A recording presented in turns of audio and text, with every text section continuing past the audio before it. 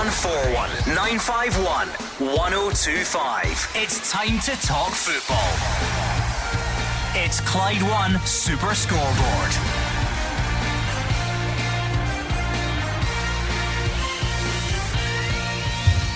Good evening and welcome to Clyde One Super Scoreboard as we look back on another big weekend of Scottish League action. Celtic stay 7 points clear after a comfortable afternoon against Kilmarnock. Rangers got a much needed win against 10-man St Mirren as the managerial hunt gathers pace and a share of the spoils in the Edinburgh derby as we head into the international break that could seal Scotland's Euro qualification. I'm Gordon Duncan. Joining me you have Kenny Miller and Roger Hanna. Well, a big week for Scotland. In 24 hours time we could be named as joint hosts for one Euros, and on Thursday night we could qualify for another Euros. But before that, Rangers could be announcing a new manager, and Celtic's manager, having celebrated 700 games as a boss, is now 7 points clear. Yep, and I think that Rangers managerial announcement probably needs to happen pretty soon.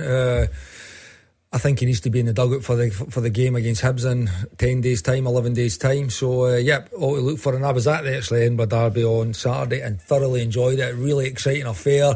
Shares spoiled. Stephen Naismith maybe not too happy, but Nick Montgomery keeps his unbeaten record. Well, there was a time when international breaks were considered quiet, but you're telling me that Rangers could appoint a new manager and Scotland could qualify for the Euros and it be announced that we're going to host another one. Doesn't sound too quiet to me. It won't be quiet at all, but I mean the one thing you know about an international break is Kenny Miller might have a night in the house, because he's saying he was at the Edinburgh derby, he's in here tonight. I had to listen to him at St Mirren yesterday and at Aberdeen on Thursday night. Are there two of you?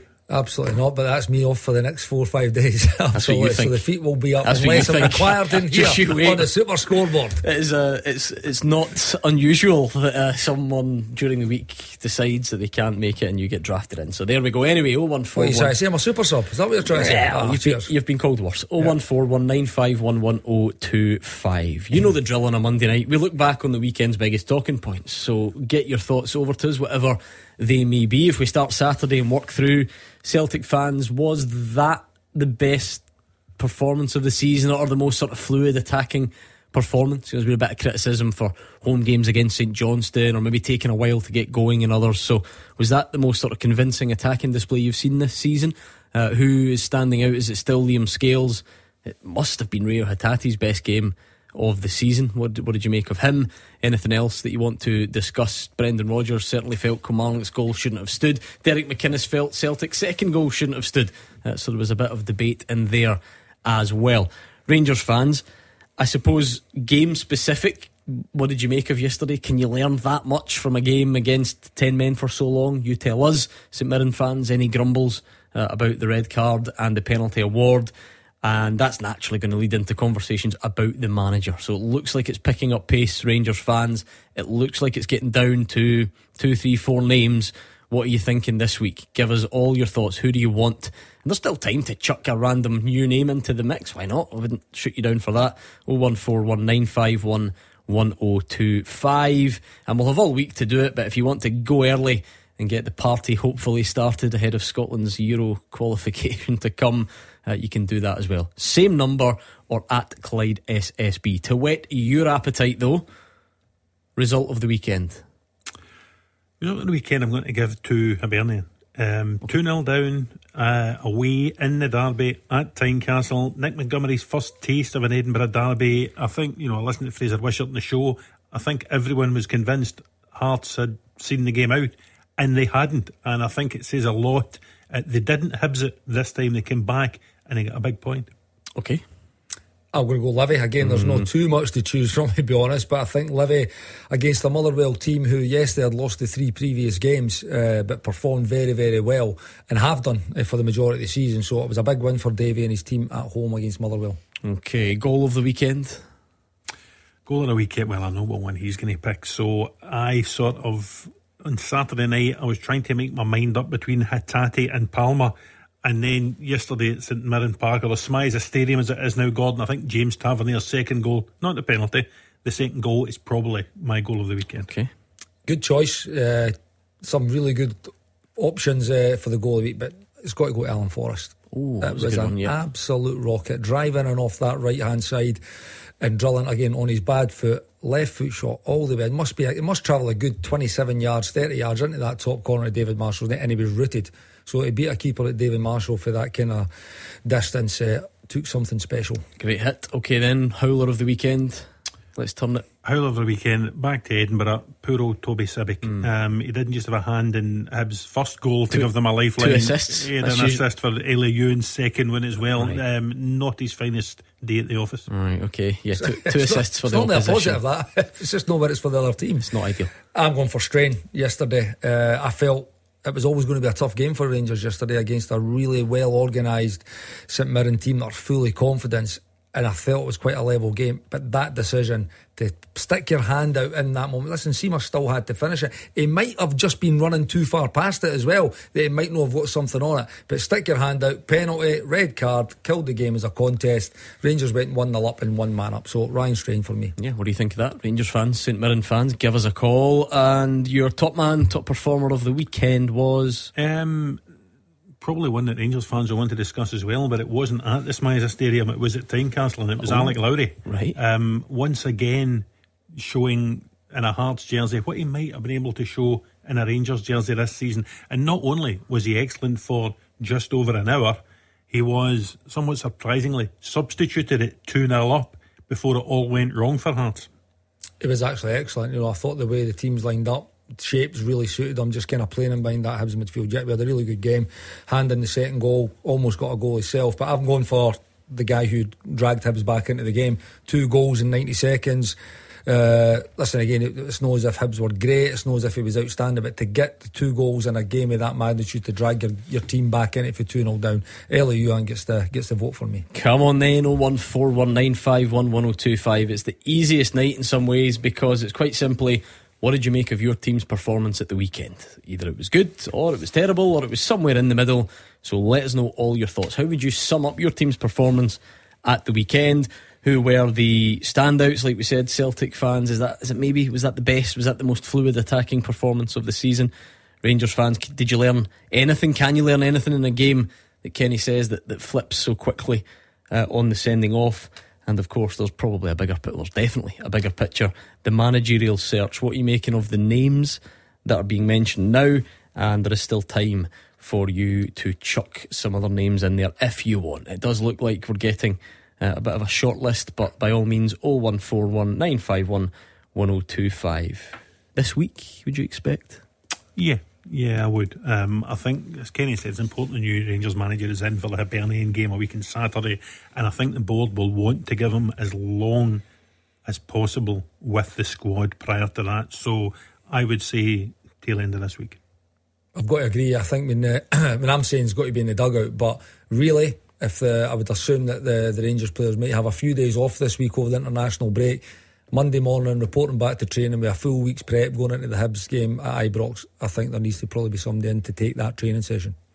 Right, come on then, get all your thoughts in, Rangers fans. Like we said, that's going to be it's been the big story from when Michael Beale's departure was announced, and until such times as the new man comes in, we're keen to get all your thoughts on this search. But I think we're going to start on Saturday's game by the looks of it, because John in Blantyre was first through. John, Celtic perspective, how was that the weekend? Were you impressed? That's the best we've played this season, I think. Really pleased with it. Got the 3 points. I'm obviously not happy it wasn't 3-0, because this is what I don't understand. Their penalty, right? So he's been called over to the monitor for hitting their penalty, right? So he's saying it's offside, but fair enough. I've not got a problem with that.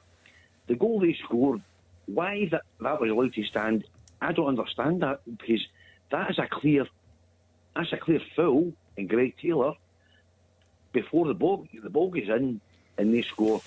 So why is VAR not intervening? Because VAR's meant to be here to make the big decisions, make sure they're right. If the referee doesn't see it, why is VAR not saying, wait a minute, you'll need to come and see? If the referee's not seen that tackle, you'll need to come and see this tackle, because that tackle, that should be a foul and there wouldn't have been a goal. So that's just what I don't understand, how they've not turned out and says, because VAR's obviously meant to be for important decisions, getting the big decisions right. In that instant, we let go and that led to a goal. It's a tough school, this, Roger. Well, I'm happy with 3-0. I'm happy with 3-1, but it should have been 3-0. That's John's take. Well, listen, for me, it's a foul on Greg Taylor. I don't think there's any question. There was a clash further up the pitch in the same move with Alistair Johnson and Kyle Vassell. I didn't think it was a foul, but you go right back to the start to where John's talking. I thought that was a foul. Now, the only explanation that's plausible in this, John, is that, to use one of the buzz phrases for the officials, they didn't think it was the same attacking phase of play because it was so far away from the Celtic goal. Now, I sort of defer slightly in matters like this to Gordon Duncan, who has been on a lot of these SFA refereeing VAR demonstrations, if you like, and get some of these rules and regulations explained to him. But that is the only plausible explanation, that because the foul took place so far away from the Celtic goal, 80-90 yards away from the Celtic goal, it couldn't be described as the same attacking phase of play, because there is no other explanation for it, John. Well, what I would say, generally, I don't think there's no hard and fast moment at which an attacking phase of play starts. Usually it would be like when a team sort of crosses the halfway line, goes on the attack. It's a very kind of loose phraseology. I accept that, but to then sort of understand where John's coming from, because yes, the foul on Greg Taylor, alleged foul on Greg Taylor, does happen in the corner flag, but it is literally one long ball to Vassell, who then passes to David Watson. So you would, I think, be entitled to also say, well, is that not the attacking phase of play? However, whilst we are, like all football fans, in the dark, maybe, I'm not saying this is my view, maybe they don't think it was a foul on Greg Taylor. That's the issue with it. We don't enough of a foul to overrule. We don't know. Roger thinks it was. Yeah. It's that this goes back to that bigger debate about communication. Do you get them explained or not? So either that's the only two outcomes. It's not a foul on Greg Taylor, or it's not a clear and obvious error, or they do think because it was so far up the pitch, maybe it's not in the attacking phase of play. But I don't think it can be the attacking phase of play one. I really don't, because attacking phase of play could start and go for that end of the pitch. Like, you think a counter-attacking save, but it just goes bang right through, like this goal. So I don't think there's any time frame or any distance from goal that the attacking phase of play kicks in. That was the same attacking phase of play. There's no getting away from it. So I would suggest that it's maybe not a clear and obvious error enough to rule out. Anyway, John, look, come on, I know this is Monday night and it's kind of what we're here for, but you still won very comfortably. You said it was the best performance. I know we won really comfortably, but I bet 3-4-0. So there it is. I knew there had to be something in there. No, listen. I've lost money. The way I look at this, I've lost money. I've got a problem with losing money. I've lost money loads of times. You see, when I lose money, when I shouldn't lose money, that's what agrees me, right? That's not all. To be fair, John, you're speaking like many football fans who feel that way after the weekend. I do get that. What impressed you? What about it was the best of the season so far? I just think the attacking play was a lot better. I thought the movement was better than it's been. I think it's been a bit ponderous, but I just thought it was a lot quicker, a bit more direct. I think the whole team played really. I don't think Greg Taylor's having the best of seasons. I don't know I don't like slagging off any of the boys, but I don't think he's just not really seeming to be. He's been off the boil. But apart from the rest of the team, that's the best performance I've seen. So I'm just thinking, it's going to get better. You know what I mean? So I was delighted with the game, and I'm not actually any concerns about winning the league. I think Rangers are a bit of state's an understatement. So I think we'll be all right. I couldn't understand Kilmarnock right enough. See 2-0 down, you're sitting there and you think to yourself, why are you still having a goal? They just sat, see 2-0 down. They were just sitting back, and I thought, you're 2-0 down, you still get nothing to lose. But them and goals obviously change games. But when they get that goal, they had a wee go for 50 minutes, but it wasn't enough. But as I say, I'm absolutely delighted with the Rangers. Couldn't be happier for the way the season started. So fingers crossed it continues, and so I'm happy. Roger, the Celtic sort of, well, no, this would be the case anyway, but particularly off the last few seasons, they kind of set their own bar where a home game like that, let's be honest, sometimes winning is not enough to excite Celtic fans. Going to do a bit more, and that's something they did a lot last season. I think there have been a few games this year. We mentioned St Johnstone, obviously, where points were actually dropped. Then maybe some of the others where it took a bit to get going. It just felt like one of those, as John says, a proper attacking display that you would almost come to expect. Yeah, I was at Celtic Park a couple of times early in the season for Super Scoreboard, once against Ross County and Flag Day 4-2, and it was a very good game of football, but Celtic didn't dominate the way you might have expected. Dundee 3-0, but it was 0-0 at half time, and it took Celtic a while to get going.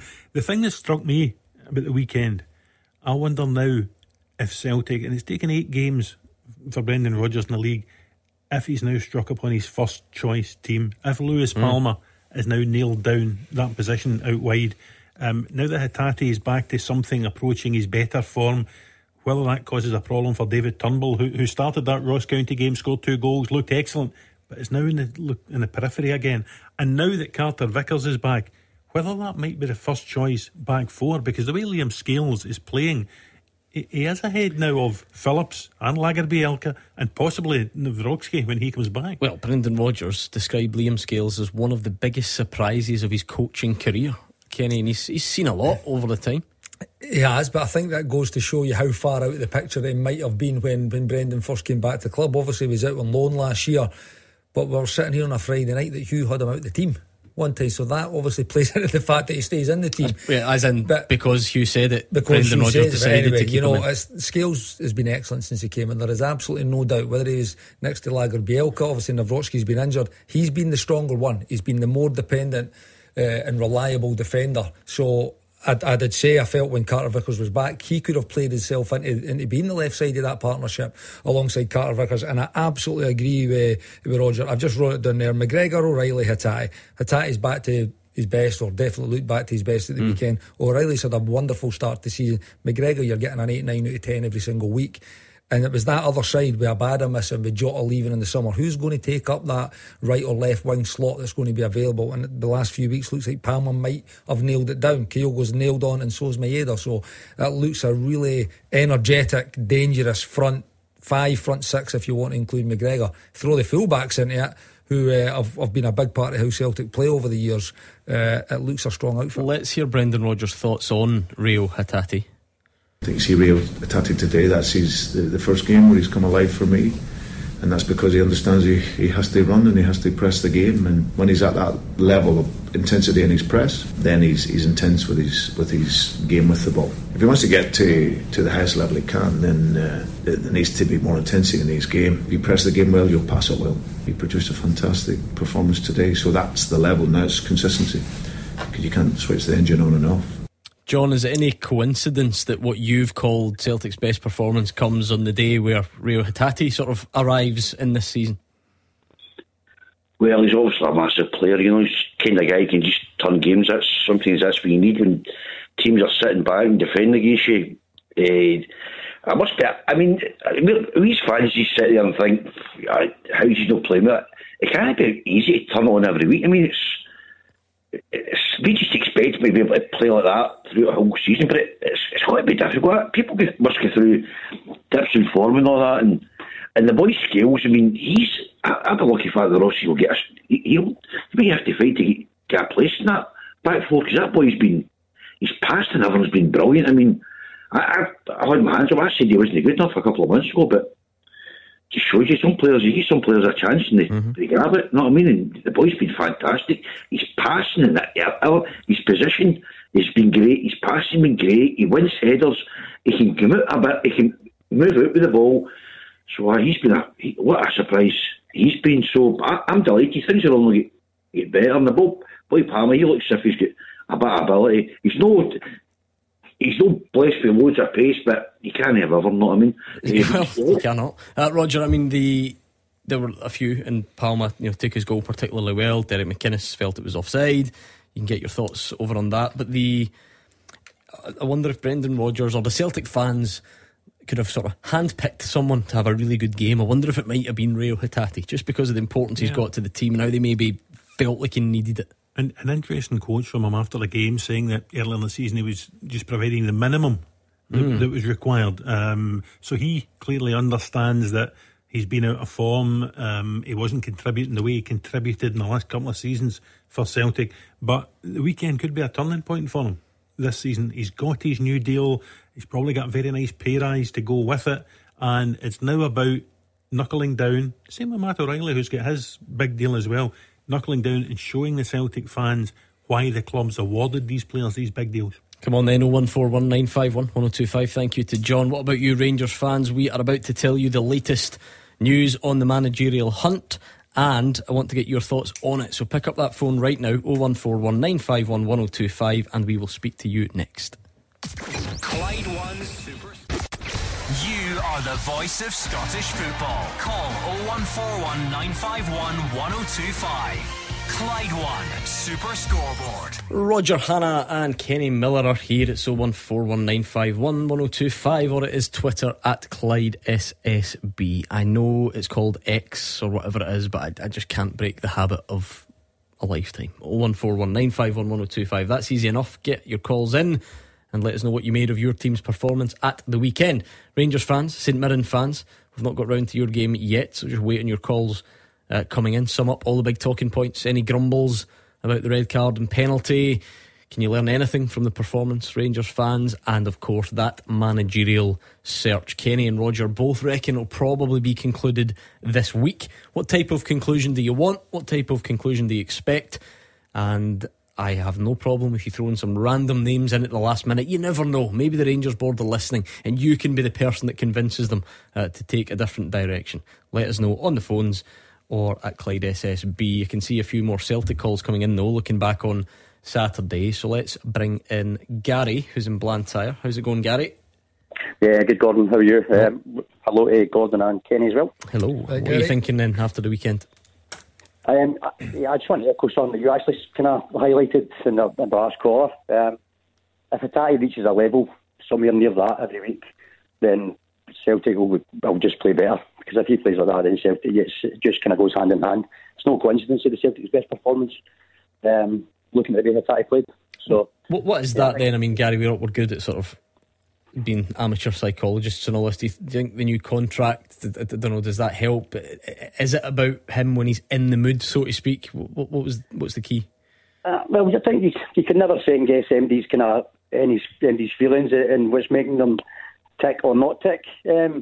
But I think maybe with the contract being settled, he's now kind of focused now on what he can do to kind of reach the level that he actually has the potential to reach, which is obviously away to Celtic down south somewhere. But yeah, it's just the way he kind of transitions for getting the ball, he's back to goal, and sometimes not even touching the ball, just the way he just turns kind of defence into attack so quick, and they just look so much quicker going forward. And again, yeah, he just transitions, plays so much quicker, and he sees passes earlier than maybe other players in the team would see. So yeah, it's good to see him back to that level. Yeah, Kenny, look, it requires a sort of 90-minute or near that performance, but the moment the goal really kind of summed up that's the bit that's been missing from Rio Hatate this season. How good was that? His goal was outstanding, but he was involved in so much of their play going forward. He could have had another goal or two as well over the course of the game. But I agree with Gary. When he plays, I think he's bringing something to the team there's maybe not many other midfielders can at Celtic. He came in with a whirlwind. He was excellent.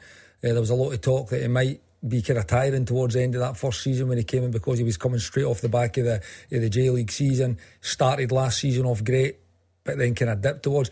What you've got to understand is this guy could have had a really strong relationship with the previous manager, and he was maybe, again, he could have been hurting at his left, there was a lot of speculation surrounding him as well. He maybe quite wasn't fit or not fit enough for Brendan Rodgers to play the way he needed to play. But this guy's a really, really good player, top player. So when he performs, Celtic perform, and like I said, I think he brings something to that midfield, like with the creativity, the energy, his actually attacking ability as well to pick a pass, and also got on the score sheet. He's scored some big goals over his time at Celtic as well. So they need him playing at that level to probably see that level of performances, and he'll bring the best out of others as well. It's probably a bit of uncertainty for him over the summer. Kenny makes the point there about the previous manager. The manager who's brought him to the football club has gone away. He's seen Jota go to Saudi Arabia at a time when he too was linked with a big money move to Saudi Arabia that didn't transpire. He didn't know whether he was getting a new contract. Kyogo got one before him, Dyson Maida got one before him, Callum McGregor got one before him. All these things probably feed in, and he maybe thought about it too much. He's now got his contract. He's now got his pay rise. The transfer window's closed. He's not going anywhere. And I think that certainty, the fact that he's going to be staying at Celtic now for a lengthy period of time, probably feeds back into improved performances, because he was excellent on Saturday. I mean, Gary, what about other names? Who jumped out for you? I know Brendan Rodgers was very vocal in his praise for Liam Scales. Okay, yeah, I think Scales has got to come in for kind of special mention, also because the majority of Celtic fans have probably written him off, as well as the media. Probably never seen a future with him at Celtic. And now, yeah, he's in there. He's probably got the jersey. It's south to lose, alongside Carter Vickers. Yeah, it's just it says a lot about his mental strength, mental ability, and probably knows that maybe his last chance to kind of get in the team and prove he deserves to stay there. Yeah, it's just all round. Just it was good to see the kind of flowing football. Maybe the weather was conducive to a bit more kind of slick passing as well. But yeah, all round, just a really good performance. I have another point, by the way, if you can. Yeah, I mean, I'm very impressed that you found the only positive of that weather at the weekend. I didn't think there was anything good to say about it, but Gary thinks it was. That weather wasn't conducive football to anything. Oh, I'll tell you what. Anyway, Gary, if you can make it quick, if you don't mind, we're a bit short on time, but crack on. Yeah, it's the was he offside, was he onside thing about Tati. Now, until last week, I would have said he was offside as well, but the rule is, because the defender made an effort and he actually made contact with the ball, making an effort, that then puts everybody else back onside. No matter if he was offside when the ball was actually played. The same thing happened in the Atletico Madrid game, Champions League. Where the Atletico Madrid equaliser, the defender went for it because the player was behind him. But if he hadn't went for it, then that player would have been called offside. So it's not an error of the officials, it's an error in the rule. See for anybody that says my job's easy and Andy could do it the right, because that's exactly the talking point I was about to move on to. Let's hear from Derek McInnes. Here's what he had to say. For me, it looks offside in the build-up to the goal when it bounces back off the Celtic player. So disappointed with that, because offside should be clear. And when I thought VAR were checking it as they do, I was hoping and expecting that to be chopped off. And John is right in the sense that's what it comes down to. Because, you know, I hate these sort of still images that always do the rounds. And I was at the game and it came to my attention and I could see picture and someone's drawn a line. And you think, well, he is obviously standing in an offside position. Have we got a Liverpool Spurs situation on our hands here? But John's right. When that pass is played forward, and it's probably actually meant for Maeda, but that's neither here nor there. Stuart Findlay then approaches. He plays the ball. He hits it off of Hatate. It eventually falls to Luis Palma, who provides a lovely finish and curls it. So at that point, the question mark. And Derek McInnes was obviously convinced it was offside. The question for the officials is, does Stuart Findlay make a deliberate play? Does he deliberately play the ball? I think if Derek's got a gripe, the gripe is with the rule, not necessarily with the officials at the weekend. There was a few similar-ish incidents over the weekend. There was actually, yeah. You think of one of the Alexander Isak goals for Newcastle at West Ham yesterday, when during the build-up he is offside, but the ball that's played to him is off a West Ham defender. It's an intentional act, therefore he can score the goal. And I think Stuart Findlay has intentionally tried to intercept. The ball's come off him, Celtic score, therefore it's a goal. Andy Considine yesterday at Pittodrie, an own goal. How can an own goal be offside? Don't be ridiculous. But Duke, who is in an offside position, is influencing the action, if you like, of Andrew Considine. He's influencing the play, he's interfering with play, as they used to say in the offside rule. So those were three incidents when the referee correctly interpreted the rule, but I think Derek McInnes and some other managers probably don't like the rule. Possibly, or maybe, right after the game, maybe Derek McInnes was still just on the first bit of that, and he's in an offside position before we get to the deliberate play. I know it's frustrating, Kenny, but in the interpretation of the rules, it kills me. We watched the Celtic one back. That goal has to stand, doesn't it, because of the current rule? Because of the rule, right? But I know, but that's my question. So my question about the rule is, what's Stuart Findlay to do? No play the ball, but then you say it might not actually be for him. It might be for somebody else. So he lets it go, and somebody gets it who is onside and scores. He has to play the ball. Is it deliberate? Absolutely.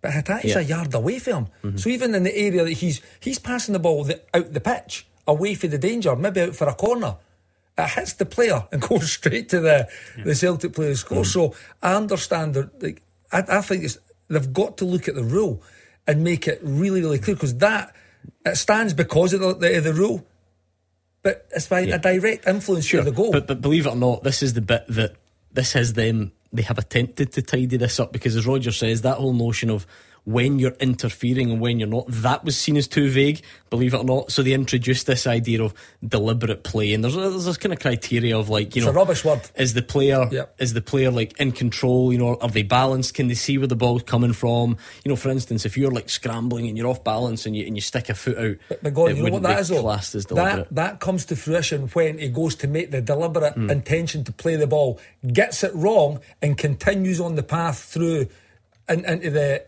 This is a unique situation that actually hits the player who is offside and goes back the other way straight to the player. That rule is based on, I think it was Mbappe. Was it Mbappe? Yeah, there was one a few years ago, Nations League final, where it was clearly offside. And by the way, it was a deliberate act to play it, got it, and it still went through to Mbappe, who was 2 yards offside, by the way, who then scored and won the Nations League. Like, it was ridiculous. So that rule kind of came in, or because the wording of that rule came in around about that time. So, but it's just ridiculous. He's offside. See if the defender gets punished in that situation by getting a clearance wrong. But the problem with this show is we have got enough trouble on our hands debating what is right and wrong within the rules without trying to change the rules. And you know what? They don't even know what offside is now after last week. So let's just carry on. I think we need to accept this one. It was probably the right decision, and we can campaign, or people can campaign to try and change the rules another time if they so wish. Anyway, right, let's bring in John, who is in Knightswood. How's it going, John? John, can you hear us? John in Knightswood. You'd be happy. Oh, I've got you now. Sorry, John, I've got you. How's it going? Not too bad. I said, but I don't know what Kenny's upset about, because if he's in a T player up front, and if it worked for him, he'd be happy every week. It happened to him. I'm just going to give you the background here, John. Honestly, I know people won't believe this. I know people won't believe this, right? But this is not really about Celtic at the weekend, because Kenny and I have discussed this many times. Kenny just hates this deliberate play thing. You would admit that openly. And the offside rule in general, it's just a farce. His head just goes with it, John. Him being an attacker. I mean, he's a pundit now. I would be happy with this rule when I still playing football. Well, listen. Anyway, what's on your mind tonight? Well, this Derek McInnes, I said he didn't complain when the Celtic got a penalty, which was duly and correctly turned off. It was actually a Celtic corner. We didn't get a corner. He didn't see him grating about Celtic not getting a corner. As I said, he only sees what he wants to see when it's going to work for his team. He's not going to bring that up, though, is he? No, as I said, he was bringing up the offside, which in the rules we all know it was correct. Yeah. Again, I think it probably is in this one. The referee was spot on to go to the VAR, check it. Wasn't a penalty. It definitely wasn't a penalty. But the commanding defender kicked the ball out for a corner. We didn't get the corner. Honestly, I was the one at Rugby Park in the League Cup game of Haksabanovic right at the end of the game, wasn't it, John? But we need to pick our bat. Oh no, I think he's talking about that at the weekend. He's talking about the weekend, because when Hatate goes down, a penalty gets given. Right. I'm sorry, I'm with you. I thought we were going back to the Haksabanovic at Rugby Park. But this is my point, right? I know we are here to do this sort of thing, but let's not grumble about corners that were or were not given. Come on, I like that. No, I don't. There's not enough hours in the day for what it's worth. What was that the right call? Brendan Rodgers didn't complain. Derek McInnes praised it. Was it right to wipe out that penalty on Rio Hatate? Yeah, I think so. Yep. Wow, we're kind of all in agreement apart from the rogue corner. We played the ball. I'm going to. Unfortunately, VAR can't intervene at that stage and give the corner. That's the thing as well. John, do we it's really funny, feel it's funny that as well strongly? If some of the things that VAR can and cannot intervene with, because I watched a couple yesterday in the English Premier League. It's perfectly as well understandable. as the English Premier League, not the Scottish Premiership. Mateo Kovacic of Manchester City, Bruno Guimaraes of Newcastle, how on earth they were not sent off for second bookings? Never mind VAR, but the referee in the first place, but VAR cannot intervene. But what's funny about that, though, just generally, because I know what you're saying, because you've picked this one example, right, where it is a big headline. Can you imagine they went to VAR for every yellow card? We're already talking about 11 minutes additional time. You now want to go to VAR for yellow cards? Not in the game we were talking about. I was talking to Gordon off air, Kenny, before you came in. Did you see Sean Maloney's game at the weekend? Stevenage Wigan. I did not. We've lost the plot here. 17 yellow cards. Oh. Okay. The worst decision. And Somebody two clearly reds. had a better than over under. And 2 reds. The worst decision of the weekend's the penalty Birmingham got, for anyone that cares. Yeah. But we've got our own problems if we're going to go off on a tangent. Come on, John, do something mad. Leave me on a positive. What did you like about your team's performance? We're starting to click, and the thing is, the positive thing is, we've not been playing that well. We're still top of the league. Once we click, we're going to be unstoppable again. There you are, John and Knightswood. Thank you. I'll look into that corner for you. 0141 951 1025. Rangers fans, the latest on the managerial search next. I did say that before, but all the calls kept coming in. So come on, what are you thinking? Now is a perfect time to pick up the phone, and we'll speak to you after this. It is a Make Me a Winner double rollover this afternoon. Someone answered the call but said nothing. It's never good when there's this amount of money on the line. We could make you a winner of, listen to this, £104,000 tomorrow when we make another call. But you need to be in the draw, and make sure you say make me a winner if you pick up the phone. Text yes to 61025. Texts are £2 plus your standard network rate. You can enter at Clyde1.com, and online entry is £2 as well, or call 0330 880 4523, and the calls are charged at a standard rate. It is over 18s only. Definitely you two in that bracket, and all the rules for this network competition are online. So the entries since Nuria won on Thursday have rolled over, and if you get the call from us after 3pm tomorrow, answer within 5 rings, say make me a winner straight away, and the £104,000 could be yours. So text yes to 61025. 0141 951 1025. This is Scottish football's league leader, Clyde One Super Scoreboard. I tell you what, there is no hiding place now that the show is live streamed. Chris Watson says, has Roger been shopping at the Tony Soprano shirt section? Big shout, by the way. By the way, and shout. he's attached a picture of what, I mean, I'm a bit colourblind, so I'm not the best person, but that looks identical to me. That's not bad, is it? Right, I'll need to get that I'll need to get that on that's a 9 out of 10. the live stream. We'll get it up there. I sounded like an old person there who had no idea how to word that technology. Do you like the PlayStation? I like the PlayStation. I'll get that sent to one of the clever clogs in the background here who can get that put up, because that's bang on. That is. So he's off today. Yeah. He was off the day job, so he's relaxed. It's the relaxed look and a lift to and from work for me. That's what it means when Roger Hannah's off work. So happy days. I will not be criticising him. Believe me, whether that shirt is bad or not, Chris, is none of my business. Right, Roger, I know you're off, but you're not off here. What's the latest? What is it safe to say we're now narrowing down the names on this Rangers managerial search? What are you thinking? Yeah, I think so. I think John Bennett and James Bisgrove are in London this week to hold the final round of interviews. I don't think they'll be interviewing 10 or a dozen people. I think you're probably looking at 2 or 3 or 4, and it'll be the names that have done the rounds. I would imagine Philippe Clement, Kevin Muscat, possibly Pascal Janssen. I know Scott Parker was mentioned. I think it will be one of them. I would think it would be difficult to imagine a complete googly coming from nowhere and becoming the next Rangers manager. I assume it will be one of the ones that's been mentioned. I know John Eustace lost his job this morning at Birmingham. I don't think it'll be John Eustace. And it's now just going to be down to the chairman and the chief executive, and we don't really know which way they'll go. Part of the reason we don't know, Gordon, is they've never had to make this decision before. You know, even if you think back 10 or 11 months when Giovanni Van Bronckhorst left and Rangers appointed Michael Beale, it was Douglas Park and Stuart Robertson that were doing the appointing of Michael Beale at the time. So there's been a change in the Rangers board, and it will be interesting to see which way John Bennett and James Bisgrove choose to go. Yeah, it does seem to be, as Roger says, Kevin Muscat, Philippe Clement. I mean, Pascal Janssen's name's still in there, but he seemed to distance himself from that last week, didn't he? An impressive start to the season. That doesn't necessarily rule it out completely.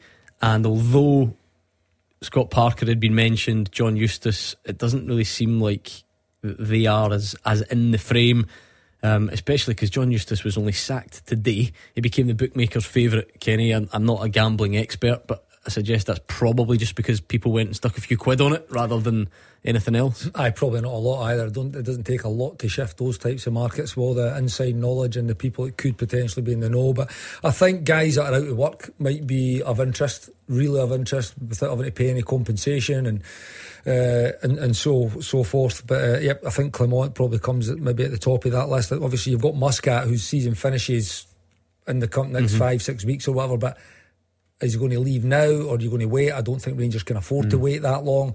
So yeah, it does seem to be kind of narrowing down to this two or three names that have been mentioned. I think Clement would be at the top of that based on the fact he's maybe not in work. Yeah, Kenny on the line. Kenny is in Carluke. Who would your choice be, Kenny, or what have you made of the latest in the managerial search?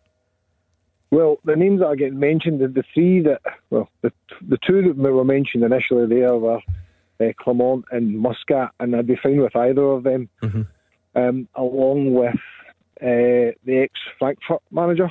Glasner, isn't it? His name, Roger? Yeah, Oliver Glasner. Yeah. I'm not sure he's one of the interviewees that's happening, so regarding probably Muscat would be probably the one that I would like. Just obviously ex-player and plays the attacking style that I think we're looking for. Interestingly enough, he doesn't really have his own backroom team. I think he's got one coach who's Australian. The rest he uses a Japanese kind of backroom setup. So that would probably make me think that if they do go with him, then he might just slot into the existing setup that's there at the moment with Stephen Davis and Alex Ray et al. Right, let's go through them. Because the one potential stumbling block, as Kenny mentioned, was the contract at Kevin Muscat's existing club, Roger. But I always not really basing this on much. I certainly haven't asked him. I feel like if Rangers wanted to make that happen now, it probably would still happen now. I know there was reports earlier last week, but I would completely agree with that. Do you don't think that doesn't change anything? No, I think if Rangers want Kevin Muscat and Kevin Muscat wants Rangers, then the last few weeks of his Yokohama contract won't be difficult to deal with. I mean, Kenny on the line, Kenny Miller, has got those two. If you were to narrow it down to two, is that the two you think? It's just me talking about Kenny on the line.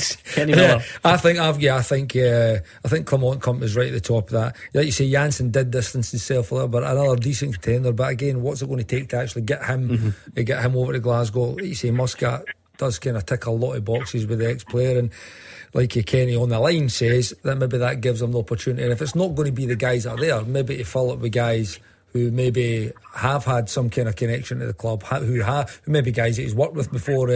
Again, Neil McCann maybe played there when Muzzy was there initially. Maybe Alex was there as well, actually, when he played with him over that time. I think Alex went the year after, to be honest, or 2 years after. So there's opportunities there, but I think those guys in particular, I mean, again, if you look at closer to home, which it looks like now, it's probably not going to happen. Like say Eustace and Scotty Parker and guys like that they look like they're going to be overlooked at this moment in time. Now we're really getting down the line because we've appointed Kevin Muscat and we're talking about who his coaching team are going to be. Yeah. So Kenny on the line, it says about that existing setup. That would be an interesting one though, because there's no harm to Stephen Davis, and he's very popular and he's very well respected.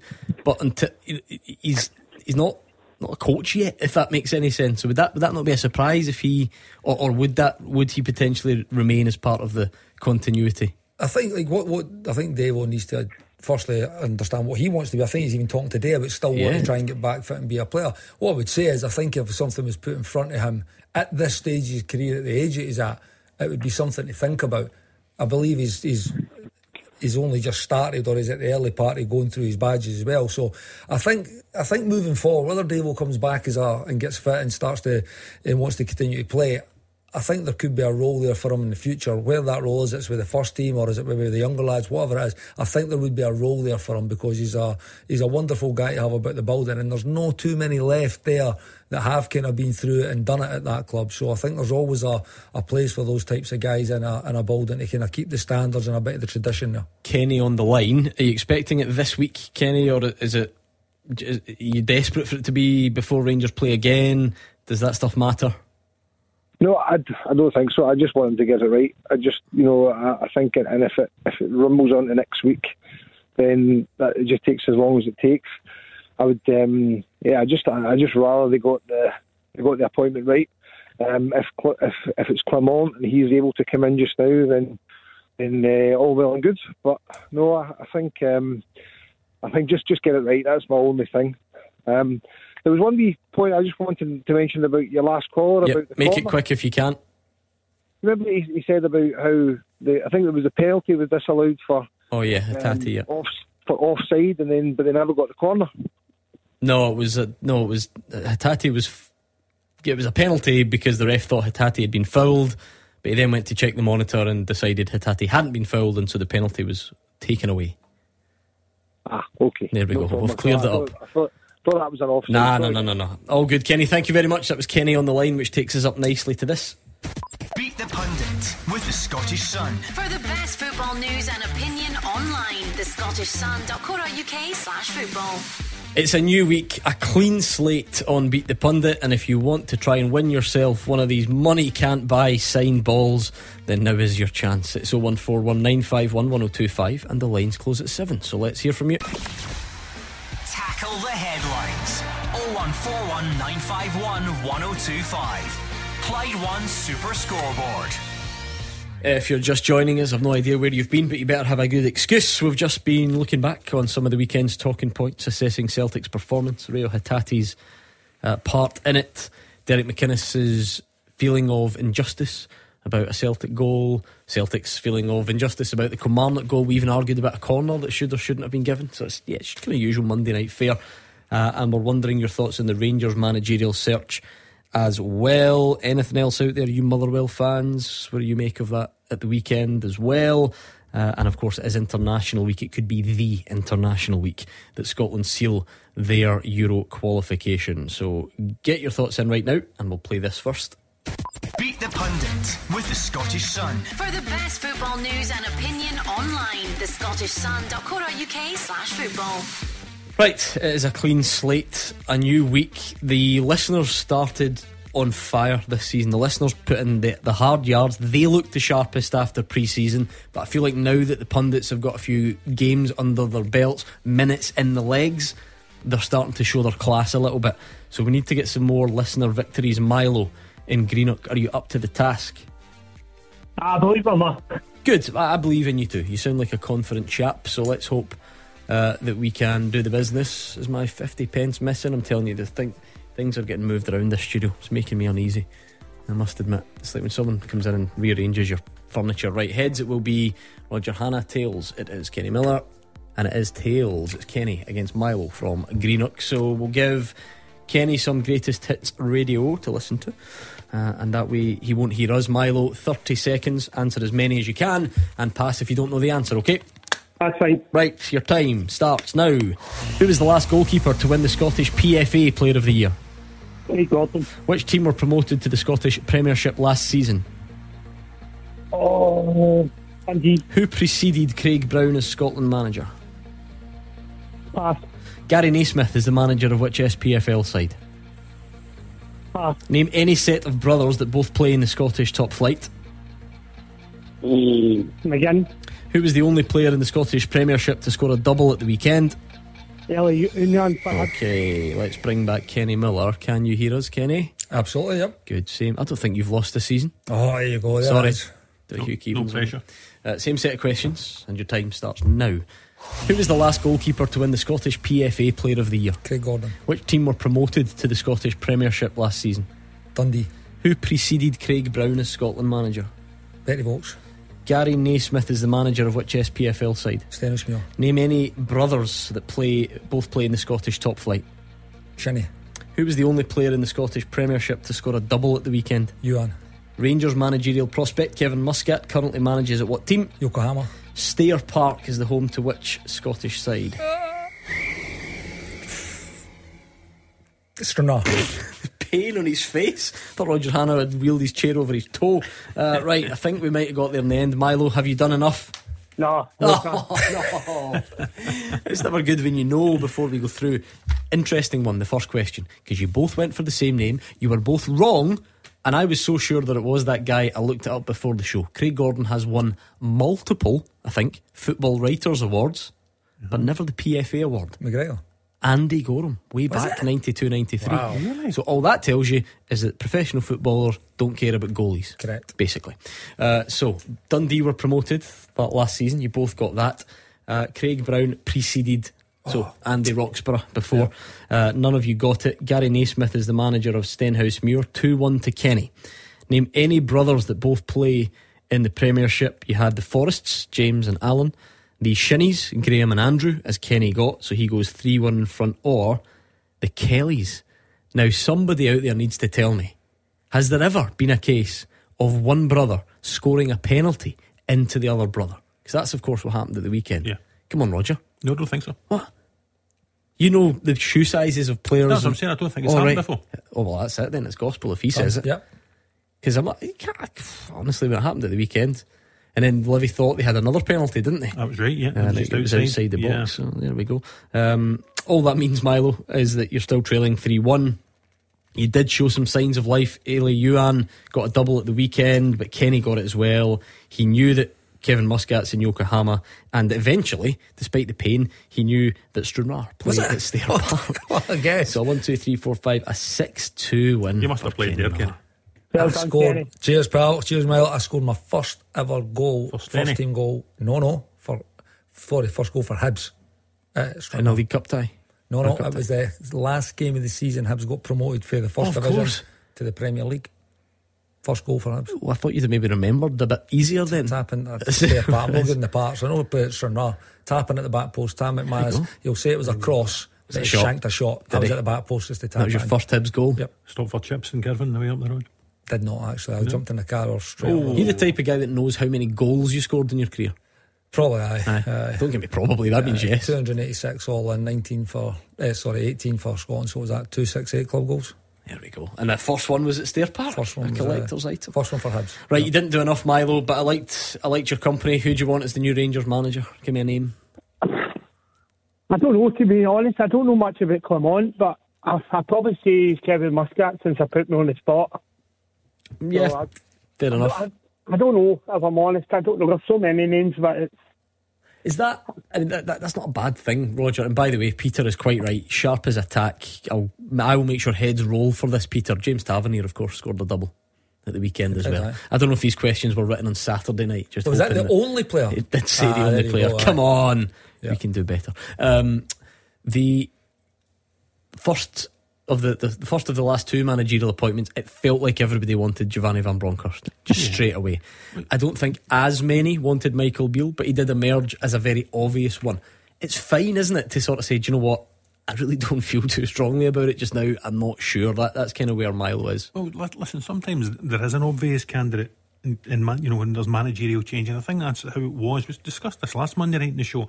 The last two Rangers vacancies, there were obvious front runners from the start. I'd even go as far as say three, because I think even Steven Gerrard became very the obvious one pretty quickly. Yeah, sure. I mean, that was announced before the end of the season. And that's right. Yeah, this is definitely different. It's different from all sorts of areas. It's different, as we said earlier on, because it's different people at Rangers making the selection this time. There isn't an obvious candidate jumping out at you this time, so I'll be fascinated to see who they go for. If Milo says he doesn't feel like he knows that much about Clement, what does he need to know? What would you tell him? Well, he needs to know he was extremely, I think he's at 49 years of age. He was extremely successful in his Belgian homeland. I think he won 3 consecutive league titles, Milo. One with Genk and a couple with Club Bruges. Went to Monaco in France, was less successful with Monaco, hence he's currently out of work, but does have experience in British football. I think he played at Coventry for a while in his playing career, so will know a bit about the British game, and comes with a decent track record if it's him. We spoke about this last week, Kenny, about what does a profile of manager look like, and we just have to accept you're not getting someone who ticks every single box. Obviously there's only a handful of clubs that can do that. Most people seem to phone in and say that they felt like experience was really, really important this time. I take it Clement's got a suitable level of experience for you. I think so. I think and success. You know, so I said last week, I think have won something. Not even won something. I think that definitely helps, because if you're winning something, again, if you're talking Bruges, you're talking it's one of the biggest clubs in the country, so they're under a pressure to go and deliver and win. So he's been in, as it's not going to be as intense as it is here in Glasgow, that's for sure. But they'll feel just as intense when you're in that Bruges and you're expected to win. So he's been there, he's done it. He got the Bruges job off success at Genk, so he's been there, he's got success. I don't think it necessarily means you have to have won something. I just think success at some levels, and we talked about, again, for instance, Stephen Robinson's had success. You know, he's not won anything up here, but he's had level of success with both Motherwell and obviously now St Mirren. And I'm going to surprise you, Gordon, as well. Neither of you two gentlemen were on the show on Saturday, so I'm glad you're sitting down. What I'm about to say will surprise you. Gordon Dale made a really good point in Saturday's show. He said the next Rangers manager, his top quality needs to be man management, because Michael Beale was brought back to Ibrox on the ticket of being an outstanding coach on the training ground, and it's not worked because his recruitment was poor, and we're led to believe his man management wasn't great either. The point Daz was making was, well, you've got the level of success, that would be preferable, as you say, Kenny, but Rangers at the minute need someone who can come in and manage the players there and get more out of them. Some of them are proven winners. They've been to a European final, they've won a league, they've won a Scottish Cup, but they're not performing just now.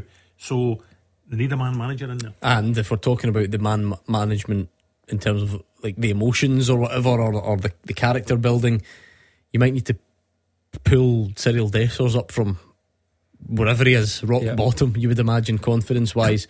Sam Lammers, others sitting, dropped yesterday on the bench, watching kids get put on before them. Not saying it's wrong, but there was that great shot of when Rangers made the change, and you can see both of them sitting in the background, and you wonder what they're thinking now. Well, you know what, right? Roger makes a good point there. Like I'm saying about success on some level, that's one box tick. Yeah, of course, it's always more than that. There's another 6 boxes that probably need to be ticked if you can. By the way, you're not going to tick them all. I'll take a step further than that. I watched them in the warm up. I stood and watched them in the warm up, and you could tell there was real disappointment there. And both Lammers and Dessers, clearly, because firstly they're not playing, potentially then because there's a 17-year-old boy who's replaced them, and then I never seen the shot of them at the bench. So it was, I don't think anybody's got any divine right to be chosen to play, particularly in this moment of this Rangers team. You need to show more. You need to be earning that slot, and clearly Stephen felt it was the right call to maybe give the young lad a chance. And you know what, he done great, played a big part in that first goal as well, and showed energy and an enthusiasm to actually go and play. So it turned out probably to maybe be the right call. And Dessers was given his chance, and what did he do with his chance? He missed the chance. When he could have went through another 1v1, probably got his last touch a little bit too wide, made the angle a wee bit hard, and never quite caught his shot anywhere near as clean as what he would have liked. So it was listen, Rangers got 3 points. They needed to do that. They needed to do it for Stephen. They needed to do it for themselves. They needed to do it just to salvage any kind of hope that there is still going to be a title challenge there, and something for the new manager to actually salvage. Because had they dropped points there, it would have been game over. What did you make of the game? Can you take away anything? Does the red card? I think it changes. I think it changes the whole thing. I thought it was quite a level game. Actually, Rangers obviously would have had more of the ball. I don't think it was like loads more, but I felt they had more control without really doing anything. It was quite, I was looking forward to it. As soon as that happened, the penalty was given, the man was sent off. James Taverner stepped up and dispatched it. That ended as a contest. I think for a Rangers perspective, they could have maybe been a little bit more urgency on the ball and moving it a little bit quicker to try and really get that 10 men working and opening them up, which I suppose they did towards the end. But there was a spell, long spell for the second half to when the second goal went in, that it actually didn't look like they were going to get that second goal, so it become a bit of a tough watch. But you know what, under everything, all the scrutiny, everything that went on that week, the pressure that they needed to go and win that game, I think 3 points was enough. There have been many positives around. Does Sima deserve a bit more credit? The goal return certainly looks like out of all the negativity about the new signings, is he at least contributing numbers wise? I caned him a couple of times early in the season. I thought he was dreadful at Kilmarnock. I think there was another game as well after that, Gordon, that I wasn't impressed at all. But he's scoring goals, and if you're criticising Dessers and Lammers and others for not scoring goals, you do need to credit Seaman for standing up and scoring goals. He took the one. There'll be a lot of Rangers fans yesterday breathed a mighty sigh of relief when he scored that second goal, because it officially ended the contest. Because at 1-0, there's always the thought that St Mirren will get a set piece and shell one into the box and anything can happen. They can score an equaliser. Seema put the game to bed yesterday. I think is that 6 in his last 6 starts, Kenny? That's right, it's not a bad record. The last Rangers striker to do that was a guy called Morelos. And how many? I'm going to try and package this debate in a new way, but I don't think I can, because you know what name's coming here all week long. Again, it's James Tavernier's never a captain. He's part of the problem. Forget the new signings, the old guard, Tavernier, Barisic, Goldson, get them out. Look at the banner behind the goals yesterday. And I'm not saying there's not truth in some of that, but then again, he goes and scores a double, and we're back to, feels like we're back to square one on that debate again. Because if you took his goals out the team, where would Rangers be? But maybe he isn't as good as he used to be, or whatever. I don't, how do you square that one? You know what, I think when you say it's not just the new players, it's the old guard, what you're actually saying is, not that, for me anyway, I'm not saying that they should be gone, that they've been at the club too long. I'm not saying that. They also need to improve. Right. You know, they need to be given more. Like, when you've got guys like, I've been at the club a while, it's part of your job to help the new players that are coming in. You know, unfortunately at this moment, there's just not really been many players that have been performing to the levels that they're capable. And again, I said it last week, there's far more pressing priorities at Rangers to take the captaincy of James Tavernier, or even think about, by the way, replacing him. For me, that's just a no-go at this moment in time. And again, he showed that importance again yesterday. When he needs to, I think that's his 54th penalty that he scored out of his 107 goals. You still need to step up and take that. And then that second goal, I mean, Rodgers gave it the goal of the weekend. It was absolutely sensational. It reminded me, actually, Roger, his Peterhead goal in the final of the Petrofac Cup. Saying that yesterday, yeah. I think that one was better, actually, the Petrofac Cup. Look at some of the thing that amazed me yesterday was how many penalties he'd missed for Rangers. He missed about a dozen. Yeah, 12, I think, 12 or 13. And it's still, what is it? It's 50 odd non-penalty goals, which would be some number for a right back, I would imagine. And listen, we've had this debate about James Tavernier since he first set foot into Ibrox. James Tavernier going forward can be swashbuckling, he can be cavalier, he can be terrific. If he could defend, he wouldn't be at Rangers. He'd be at a big club in the English Premier League. So, you know, Rangers supporters for a long time now have had to deal with the fact that going forward, terrific, defending, not quite so good. But as Kenny said, there are a lot of things that the next Rangers manager needs to sort before he needs to sort James Tavernier. And people will rightly say you can't use all this stuff as an excuse. Fine, that's not the intention here, but something very typical about Zach Lovelace, and it was a big call that, and he plays and he's 17 years of age and the big new signings are left out and he has a hand in the goal and then he's injured. And I ain't no physio. You'll have suffered some hamstring injuries in your time, Kenny, but that did not look clever. It looked a bad one, yeah. I actually got a text from the Doc McGuinness, when it was going on. He was obviously listening to the game, and when I says it looks like a bad one and you get the compression on it straight away, he was saying that looks like it could be some severe bleeding in that one. So he says it looked a bad one. I remember my first hamstring and I went down like that, you know, and I think the first one's always it's new, you know, you're young, you feel it, and but that looked bad straight away. You could see it because it wasn't even in full flight. He was trying to manoeuvre his body out of the kind of way of a contact. Yeah, so it did look bad. He went straight for it. Luckily enough, they got the stretcher on, they got the compression on it straight away. But it's a shame because he did. You know what? I think one of the stats that came up within game is like 60% of Rangers attacks were coming down that side, and I know that's Tavernier, but for me it was also Lovelace. You know, he brought something to the game. He brought an energy, and the quality they showed turning hands or inside out for the cross that led to the penalty, I thought was some real quality as well. So it's a shame to see him on his debut get that kind of injury. Thanks again to Milo for his thoughts. Tom is on the line. Tom, have you got any new names that you want to throw in even at this late stage, or any thoughts on the managerial hunt?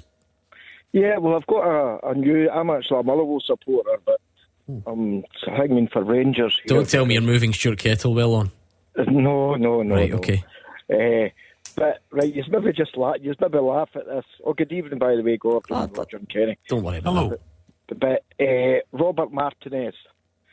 Now, I know he's in a brilliant job with Portugal just now, but this is a man, we're talking about man management.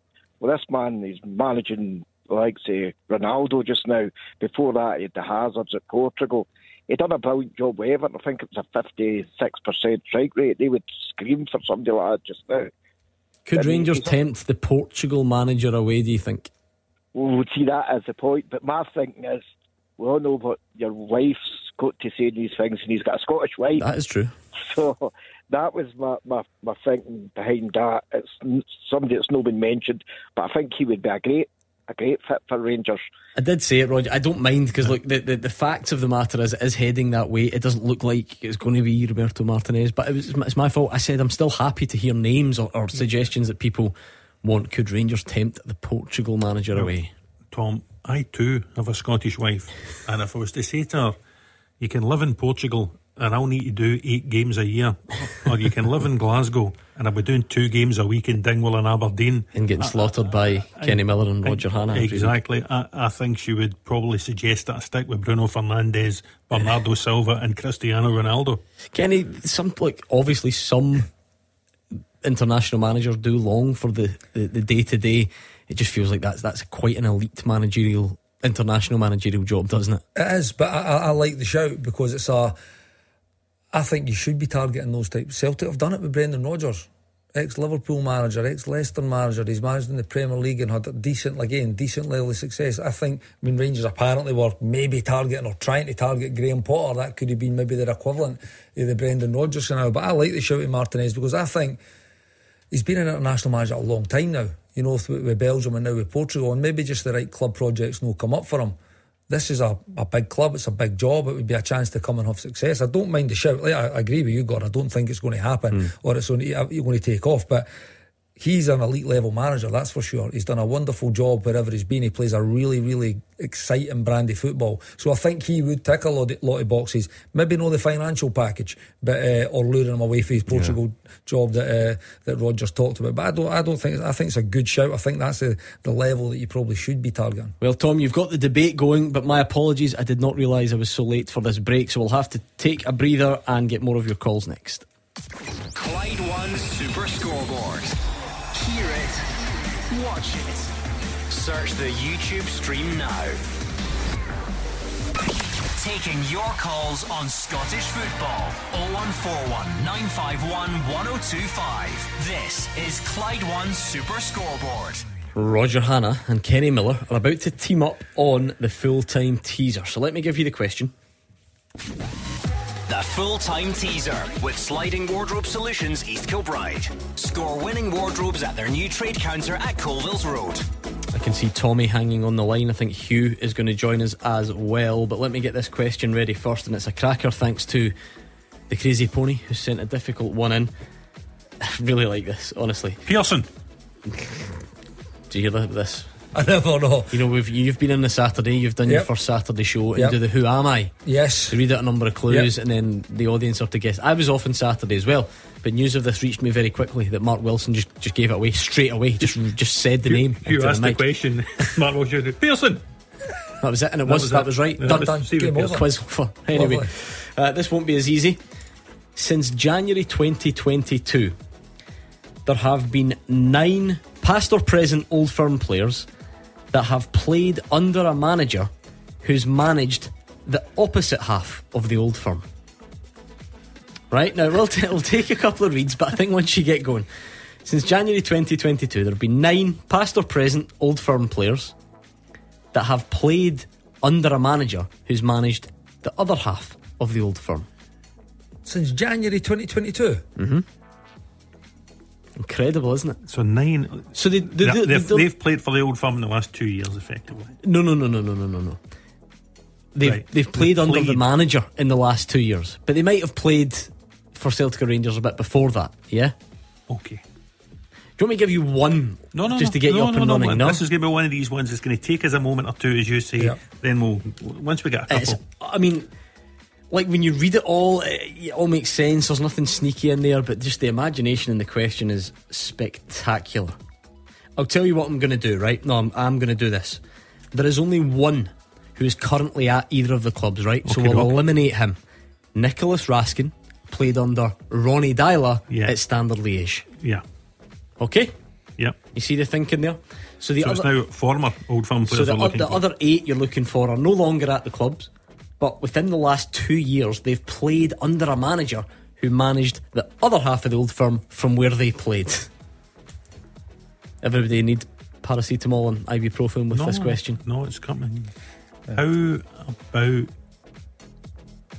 Oh no, just trying to think. Right, if it were me, and I'm not as much of an expert as you two, I would start with the managers. Is that where you started? Yeah.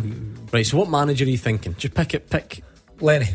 No. Right, okay. So has, in the last 2 years, Neil Lennon managed any former Rangers players?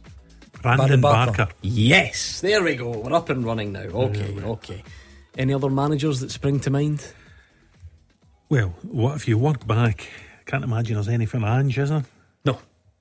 Prior to that, Neil Lennon. No more Neil Lennon ones, are there? Or are there? No. So, Brendan. Giovanni. Nope. Before him? Anybody? Stephen Gerrard. Okay. Who is Stephen Gerrard? Jack Hendry. Yes. See, there we go. In Saudi Arabia. There we go. Right. Moussa Dembele. Yes. Now you're up and running. You're up and running now. Okay, we'll get to them hopefully before the end. I thought we were about to speak to Hugh on the line, but he's busy now. So we're trying to work out this question. Let's bring in Tommy, who is in Govan. Hi, Tommy. Hi there. How you doing? Good. How are you? Aye, good. Listen, just a wee quick comment about the Martinez one. I mean, and it's okay for a bit of laugh or whatever, but you'd need to be gubbing delude them all to think there was any remote possibility.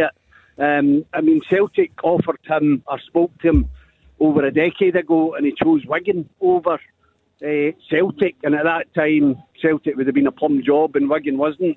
So I don't see him leaving the Belgian job. Portugal he is now. He's at Portugal now. Sorry, that's what I meant. The Portugal job. That's not going to be happening.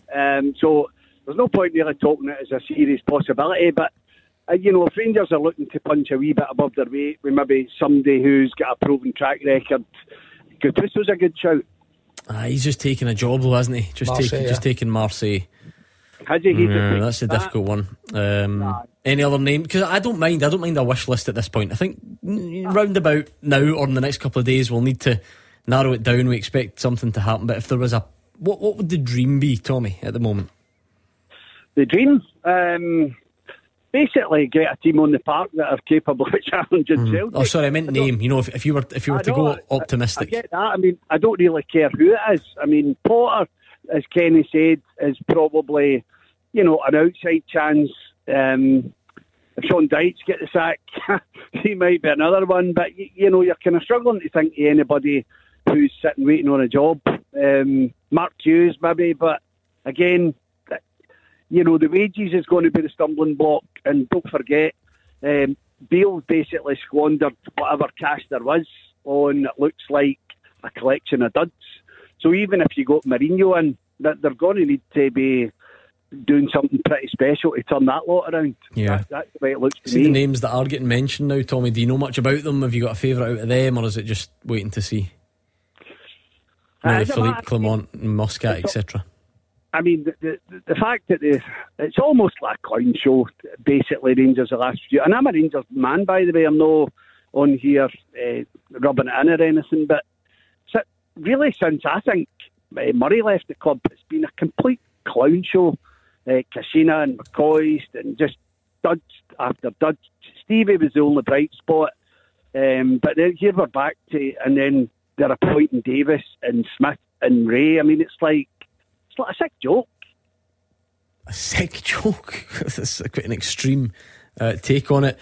I somewhere in amongst all the very exaggerated language, I think we would agree that you always need to get managerial appointments right. It's like the most obvious statement.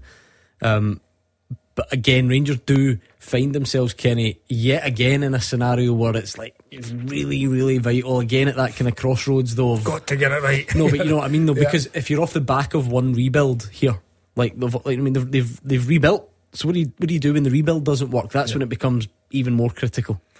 It does, and it becomes tougher. It becomes really. So whoever comes in is now going to have to deal with the aftermath of this rebuild. And at this moment in time, Roger said he's going to need to get more. The next manager's got to get more out of the scoop. That's going to be crucial, because can you just write off signings that maybe, I don't know, 3 million, 4 million, whatever it's been spent on the likes of Dessers and Lammers, you're still to see anything really. Danilo, who was reportedly £5-6 million. So you need to get more out of them. And by the way, you need to get more out of them straight away, because you're not able to do anything for the next 2.5 months, almost 3 months. You know, what you've got is what you've got. So I think you need to get the new manager needs to get the injured players back as well, because I think they make a big difference. The likes of Cantwell, the likes of Tom Lawrence in particular in these attacking areas. So it's the Rangers will have to get it right. I know it's that saying it's not as if you're trying to get it wrong, but it's even more important that the right guy can come in that does get more out of this group, that does have these man management skills, does have all the criteria, the character, the personality, stand in front of that Ibrox crowd and take criticism when it's there. Because by the way, there's going to be spells over this next 3 months, 4 months that won't be there, because this group at this moment in time are really toiling. They need to be picked up, they need to get more out of them. So it's going to be a big job for whoever comes in. Here's an interesting one, some very interesting quotes or comments today from Billy Davis. He's been speaking to our pals over on the Big Scottish Football podcast. Here's what he had to say on the Rangers managerial vacancy. I'm available. I'm just along the road. It's a great club, and a club that I admire greatly. I certainly would go into the end of the season and help them. I've got no doubt that if that offer ever came along, then that's something that I would look at. You're offering your services for free. Billy Davis, with all your successes in the past and the type of manager that you are, that wants to bring back the fear factor and the drive to Rangers that you think they're lacking, that you think you can bring, you're willing to do that for free? Ewan, as I said to you, if he wants to have a long shelf life, right, he better be careful. Well, listen, I know that he's made that offer. Right, he told me he's made that offer, and the messages have been going backwards and forwards between him and James Bisgrove. So that offer is definitely on the table, and you're happy to do that. Well, that's the thing. You've got to look at things very carefully and then make decisions from there. I've got no doubt that challenge would be a very exciting challenge, and as I said to you before, I'd be delighted to help them to the end of the season if that was the case. Roger? Well, listen, 7 days ago in this show, I think the last caller of the evening phoned in to suggest Billy Davis as a candidate for the Rangers vacancy, and Kenny spoke very well about Billy's credentials. You worked with him at Derby. I've heard Chris Boyd saying the same about his work with him at Nottingham Forest. He has been out of the game for a long time, and maybe Billy feels that he needs to make an offer like this to the club. So he's been out of the game for a while, and it's easy for James Bisgrove and John Bennett not to consider him. They'll probably be considering what he said today now. Listen, I can only speak about working with him, and it was only a short time. But I know, I've actually not heard any player say he's very, very good at what he does. He is a motivator. The one thing about him as well, he's had success anywhere he's been. He's taken Preston to playoffs. He's got Derby promoted. It wasn't a great Derby team as well that he actually got there. I think I've seen some stats on him last week. His record at Forest, his record at Motherwell stands up against most of the managers that have been in those respective buildings as well. So I enjoyed working with him. I think his attention to detail is very, very good. Yes, he's been at the game a long time. There may be reasons for that. But yeah, I really enjoyed working with him. Let's try and squeeze in a couple more before the break. Robert is a Rangers fan. Robert, any of the short list jumping out for you? Just Pascal Janssen. I mean, I heard last week on another radio show that I'll not mention that Arthur Newman and Ronald DeVore had told the Rangers hierarchy to go for Pascal Janssen. Now, another thing about what Gordon Dalziel said at the weekend about Beale's man management, he basically put his arm round Fashion Sakala and persuaded him to go because it was life-changing money. Fashion Sakala was a great player. He never had his shooting boots on every game, but he ran his heart out. And Arfield, I didn't care why Arfield left, because if you look at Arfield, what is he, 34 or 36? But if Stephen Davis was still fit enough to play, he would be either on the bench or on for the start every week. And he's almost 41. And they've got rid of Kolak, and he scored like 11 or 12 goals. And you've got to give the guys a chance, the guys that Beale brought in. But at the minute, they just look so low on confidence. And yeah, it was interesting there, Robert, going for Pascal Janssen. Not heard one going for that tonight, I don't think, yet. And speaking about those ex-players who had endorsed him, because, Roger, it appears Graham Souness is taking quite a role in advising on the next managerial appointment. If you go back to the sum of the board, we're in conversations with Graham Souness to offer him a role, an advisory role, if you like, at the club, and he sort of stepped away from doing anything, official, if you like. But it doesn't surprise me at all, after those talks in summer, if the board are going back to him on a sort of unofficial ad hoc basis and just, running ideas past him, running names past him to get his own thoughts. I think it just makes sense for John Bennett and James Bisgrove, because they haven't had an appointment like this to make before. They do take soundings, I should say. It's probably just not Graham Souness they're speaking to. They're probably speaking to a lot of people in the game to weigh up the Jansons versus the Clemonts, or the Davises versus the Muscats, or the Parkers against whoever. What about Scott and Stirling? What do you think, Scott? Hi there, sorry. My thinking was Julian Lopetegui. Aiming high again, don't mind that. But listen, you talk about aiming high. I don't think there's anything the matter with aiming high. Kenny mentioned Celtic aiming high to get Brendan Rodgers, and in the two occasions that Brendan took the Celtic job, he was out of work at the time. Julian Lopetegui is out of work this time, having left Wolves. So I don't think it's a mad shout. One of the callers earlier on spoke about Roberto Martinez. Had Roberto Martinez not been in work, that wouldn't have been a daft shout either. I just think, he's in the midst of this project in Portugal. I don't think he will leave it to come to a club job like Rangers. But Lopetegui, why not? Listen, he's certainly done a decent enough job at Wolves. Stepped away, I think, maybe a bit of lackey backing in the summer, and obviously he's got the pedigree, the track record, the experience, all the words that you want to use. But again, listen, his name's not been mentioned at all. Again, it's one of these that I think Rangers will be down the line with the guys, probably more. I'll be close to the guys that have been mentioned over this last 3 or 4 days. But again, it's another shout. Potter's, Lopetegui's, I think Martinez's. Yeah, it's just I can't see any of them coming in at this moment. Scott, that's who you kind of want. Who do you think it's going to be? If I've reworded that properly. Your manager just got sacked today from Birmingham. I think Rangers should have signed him as a player as well.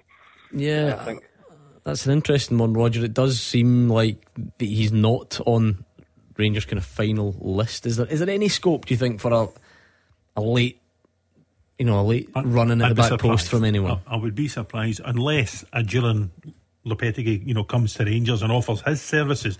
John Eustace, I thought John Eustace was doing a terrific job at Birmingham, and it's a new board, it's new owners, they want to bring in their own new man. It will be Wayne Rooney will take charge. It's very harsh on John Eustace, who I think scored 7, Birmingham scored 7 goals in back-to-back wins. They're 6th in the table. He's taken them from 17th last season. He will get a very good job very soon. In fact, there's probably English Championship boards ready to sack their managers and go and get John Eustace. Yeah. Right, what about this question then? We are looking for, and it sounds difficult. Well, I mean, it is difficult, but once you hear some of the answers.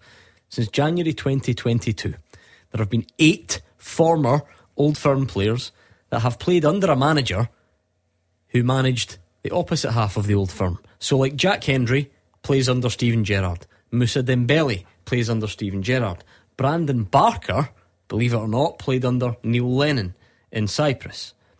Any more? Steph Johansson under Warburton. Well, actually, Michael Beale. Yeah. It's no count for Warburton then, no? Well, he's an answer, but there's a reason for that. What about Stephen Davis? No. I wonder if he'd played under Martin O'Neill at Villa. Well, it's in the last 2 years, remember? It would need to be. Yeah. Oh, he's actually played under the guy in the last... Played, sorry, I was thinking Stephen Davis had played for Rangers in the last 2 years. No, he's played under the manager in the last 2 years. It's a confusing question, Roger. I'll give you that, yeah. Needs to be to catch you two out, though. But now you've got it, surely. We've grasped it, yeah. Okay, so to help you just a bit, because it's taken that. So you mentioned Mark Warburton, and you were thinking the club was QPR, right? So Knox Forest. So are there any other former Celtic players who played under Mark Warburton at QPR? What if they were really former, as in going back? So still playing, but it so happens when they played for Celtic, that was a while ago. But they played for Warburton at QPR recently. A good one, that. Yeah, that is. I was going through their team, trying to work it out. What's Gordon Dalziel's It's always war a goalkeeper. cry. Yeah. Come on then, there's always a goalkeeper. I think the QPR keepers. I thought they had Senny Dieng. They did, but he never played for Celtic. Any former Celtic goalkeepers that played for QPR in the last couple of years? Oh, that's good. Still playing in our top flight. Liam Kelly. No, Oh, he's the same. Aye, he's a Rangers goalie. I'm done. He's still in green and white. Well, the goalie strip might be a different colour. David Marshall. Yep. So there's always a goalkeeper. Give you some thinking time. We'll get the rest of the answers next. Number one for football in Glasgow and the West. 0141 951 1025. Clyde 1 Super Scoreboard. Brutally difficult question on the full-time teaser. Thank you to the Crazy Pony for sending it. Thanks for the support from the good folks at Sliding Wardrobe Solutions, East Kilbride. Can you name... I gave you a bit of a clue. I gave Nicholas Raskin as an example. So that changed the question to, since January 2022, 8 former Old Firm players have played under a manager who managed the opposite half of the Old Firm. Yes, I know, your head hurts thinking about it. Mine does too, but the answers help. So Jack Hendry plays under Steven Gerrard. Moussa Dembele plays under Steven Gerrard. Stefan Johansson played under Michael Beale. Brandon Barker played under Neil Lennon, and Davy Marshall played under Mark Warburton, which means you've got 3 to get. He's flying. Go, Kenny. James Sands under Dial at New York City. I love it. I love your work. Yes, well done. And? Go on, Rod, you got it. Ahmed Diallo, ex-Rangers loanee who would play under Tony Mowbray at Sunderland. I see it. You've even shown your working. Well done. Okay, so 1 to get before the end. I think we will get there. Right, any other talking points from the weekend that deserve our attention? I'm sure there are loads. Edinburgh Derby, you gave a flavour at the start. You felt that your howler of the weekend went to Toby Sibic for 2 assists for the other team. Your man of the weekend went to Ellie Ewan for his double. Is it because it was at Tynecastle and because of the way the scoring went, is it a much happier day for Hibs, I take it? Is that just stating the obvious? Absolutely, because Hibs never played well. Not at all. Even in that second half where they had that wee spell that they got the goals in, Hearts in the first half I thought played very, very well. I felt the 2 shapes really helped Alex Lowry, who got the player of the weekend for Roger, just kind of operating in behind that midfield 4. Well, in particular Joe Newell and James Jago, just floating in behind there. He got on the ball so much, he was causing a lot of problems. He had opportunities. It was the heart of their second goal. Stephen Naismith will feel really, really disappointed the fact that his team have come away with 1 point there and not 3. There's no doubt about it. And Nick Montgomery's just kind of building on that feel-good factor at the moment. That they've come back for 2 down, they've got a draw. He stays unbeaten in his time as the Hibs manager in this between international breaks. So, but Stephen will be really disappointed. I think Hearts were definitely the better team of the piece. Yeah, and Nick Montgomery will be happy with that. He's made a decent start to his Hibernian career. They're in a League Cup semi-final. I think the scrutiny in Edinburgh will be on Stephen Naismith. He hasn't won over all the Hearts fans. He's got an awkward run of fixtures now. I say that because it does throw up opportunity. If you can win some of the games, Celtic next, on the telly, at a full house Tynecastle, with only, 550 Celtic fans there or something. He's then got Rangers in the league. He's got Rangers in a League Cup semi-final as well. So there's opportunities there. But there's also the opportunity to lose those games, and that increases the scrutiny. Other than that, where else? What about Livingston, Motherwell? Everyone was waiting on Motherwell, I think, sort of getting back to winning ways, because they've lost 3 in a row but actually performed really well within them. And when you consider 2 of them were against the big 2, this is when getting no points from those games, the performance doesn't really count for much, because you then go to the next game and lose to Livingston. It doesn't. And the one thing I would say about Motherwell is that at the end of last season they were in terrific form under Stuart Kettle since he came in. I think his record was right up there with Rangers and Celtic in his time. Was it maybe 14 games or so towards the end of last season, and they continued that way, so they were, even though they lost big players, they continued that really good run of form into this season. It'll be interesting to see them now off the back of 4 defeats, because yes, they've performed well, but they'll be come with defeats, takes your confidence, gets knocked, a wee bit of pressure starts to build you. They're in that kind of mid-table area now where they have dropped down a few places. If they were to drop points in the next one, they maybe find themselves outside the top 6 for the first time for a little while. So it's interesting to see how the players respond. Like, I've really been impressed with it. I was at the game against Rangers at Ibrox, and I've no doubt they should have got something out of that game. They played very well, and obviously conceding the goals, the late goals against Celtic, it's probably fair to say they maybe deserve something out of that game as well. So that was a really disappointing day. Obviously, again, sending offs always impact games. Yeah, I want to complain about the red card shown to Lennon Miller. I want to. I don't know if I quite can. Is there definitely contact to put me out my misery? There looks to be minimal contact. Sometimes minimal contact's enough. The referee sent him off on the field. It was backed up by the VAR. I don't think you can cane the lad. He's doing what any player would have done, you know. He's actually trying to get out of the way of it. Yeah. So you're going to complain about it? I'm not. It was just listen. I don't even think what I meant was I don't even think it's the kind of taking one for the team. I think he's genuinely just trying to get there. There were 3 defeats for Motherwell with 3 very good performances. There was a defeat for Motherwell at the weekend. I'm not so sure that was a good performance. Stuart Kettlewell and the players have now got a fortnight to stew on that. They go to Perth next. It'll be interesting to see what he does, because he's stuck with the personnel, with that formation. It's served him well. Lennon Miller's now not there because of suspension. Does he take that opportunity just to shake things up a little bit? Yeah, and elsewhere I think that was pretty much it. One fell foul to the weather. I'm not surprised it was only one. Dundee and Ross County. And can you say a great deal about Aberdeen 0, St Johnstone 0? Oh, rubbish.